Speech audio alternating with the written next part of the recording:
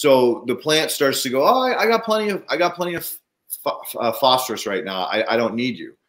Well, the fungi is going to say, the mycorrhiza is going to say to the plant, well, fuck you, I'm still taking your sap, right? So it's actually kind of gone pathogenic because the mycorrhiza doesn't want to die. So it's not going to just let the plant starve it because it's infected it, man. It's in the fucking plant. So the plant really can't kill the mycorrhizae. And the mycorrhizae can drain the plant. Maybe it can't kill it. But so there's these balances in nature that we don't appreciate or respect. But this goes back to the F2B conversation, which I've had with Elaine off air, that I think that original concept was extremely valuable in bringing the soil food web to the world. But now it's time to take another step. In other words, the F2B ratio was based on undisturbed soil. Well, we don't work in undisturbed soil. We work in disturbed soil. So therefore, we have to have a better unit of measurement that depicts the early succession of our disturbed soil so that we're not trying to compare disturbed soil to undisturbed soil. Right. And she agreed with me. She said, you're right. Your thinking is right. But, she's getting up there. She's getting ready to retire. She's not going to, go out and start trying to figure out a new methodology based on disturbed versus undisturbed. Although I've had conversations with other, soil food web consultants or school labs consultants that, asking them, brainstorming with them, hey, have you ever thought about like maybe a protozoa to bacteria relationship or maybe protozoa to fungi to bacteria relationship so that we get a better understanding of where we are in succession? I mean, our ultimate goal is to have 10-to-1 fungi, but it may take 10 years to get there. And again, that's measuring saprophytes, not mycorrhizae. So let's say you're looking at Andy's biology report. Is there such a thing as having too much protozoa in her targets? Nope. No, as a matter of fact, that's clearly a huge problem, right? Right. If you have too many protozoa, they will just insist. Well, so they will eat all your bacteria. They will never eat all the bacteria. So think predator. Think prey predator, right? The deers move into Yellowstone. The wolf population explodes. The wolf population consumes all the deer. Well, guess what? The wolf population will shrink, or they'll move out of the area to forage for new game, right? So there's these regulatory things. We call them the Great Reset, the great corrector. I can't even use the word fucking reset anymore because of these fucking pirates and the fucking public media. But bottom line is nature has reset buttons. Nature has a way to regulate systems. And so in a situation where you have too many protozoa, the protozoa will just go to sleep. They'll just go, they'll shut off. They'll insist.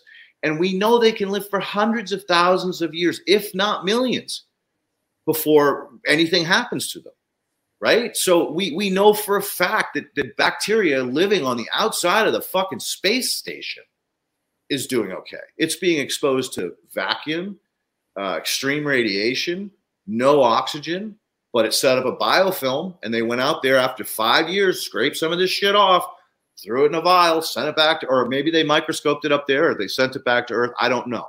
But they basically said, the bacteria was still there. So we know that these things can live in an incest form, even in the vacuum of space. So again, there's no such thing as too many protozoa. Is there such a thing as too many bacteria? I would have to say no. In the right environment, I mean, like a swamp, in the silt that muck, there's a fucking ton of bacteria in that, and it smells like shit. And if you get it on you, the smell stays there for a while. It's not like it just washes right off, right? So again, depending on the situation, I don't think there's ever such a thing as too much biology. I think it will regulate. But I was under the impression that, let's say you already have enough protozoa, you don't want to bring in a protozoa tea. I'm wrong about that? Well, you know? No, because now you're being a moron. You already know your relationship is perfect. But you're kind of saying you can't be a moron, like you can't have too much. Again, in certain circumstances, right? If I'm trying to regenerate soil, I'm going to fucking pound it with my shit, right? I'm going to do a triple fucking wash so that I get as many protozoa as I can in the ground. But once I've established that ground, I don't come back. I'm gone. Yeah. Yeah. So there is a way to be a moron in a situation where I've already got your soil completely established, but I just want to make some money from you, so I'm going to come back and treat it again. That's being a moron, right? Yeah. I don't need to do it, but I needed the money, so I had to do it, right? So again, in context, there is no such thing as a true moron when you're dealing with biology. It'll regulate.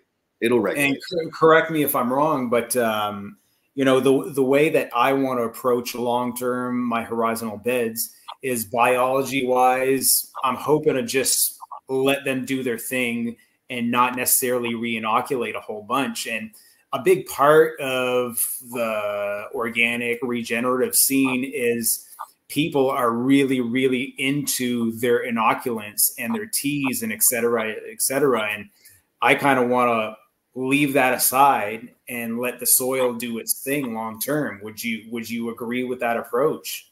Absolutely. That's my approach. Right? That's my approach. I've been doing it for 15 years, and I stand by it.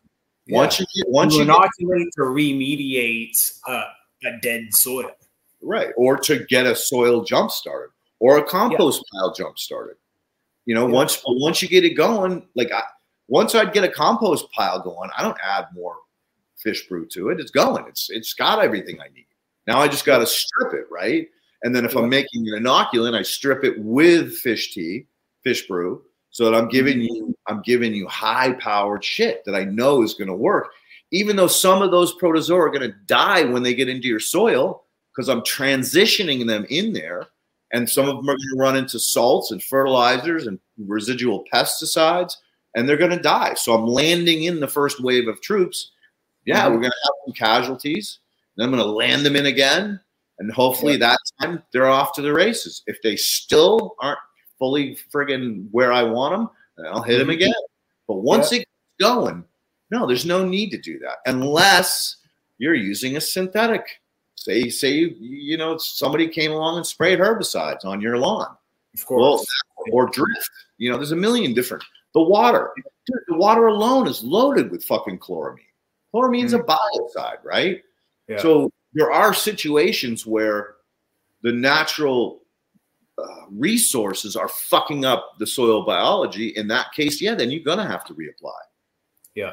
So all of these. I'm going to test, you know, maybe every 6 months or so to see what's going on.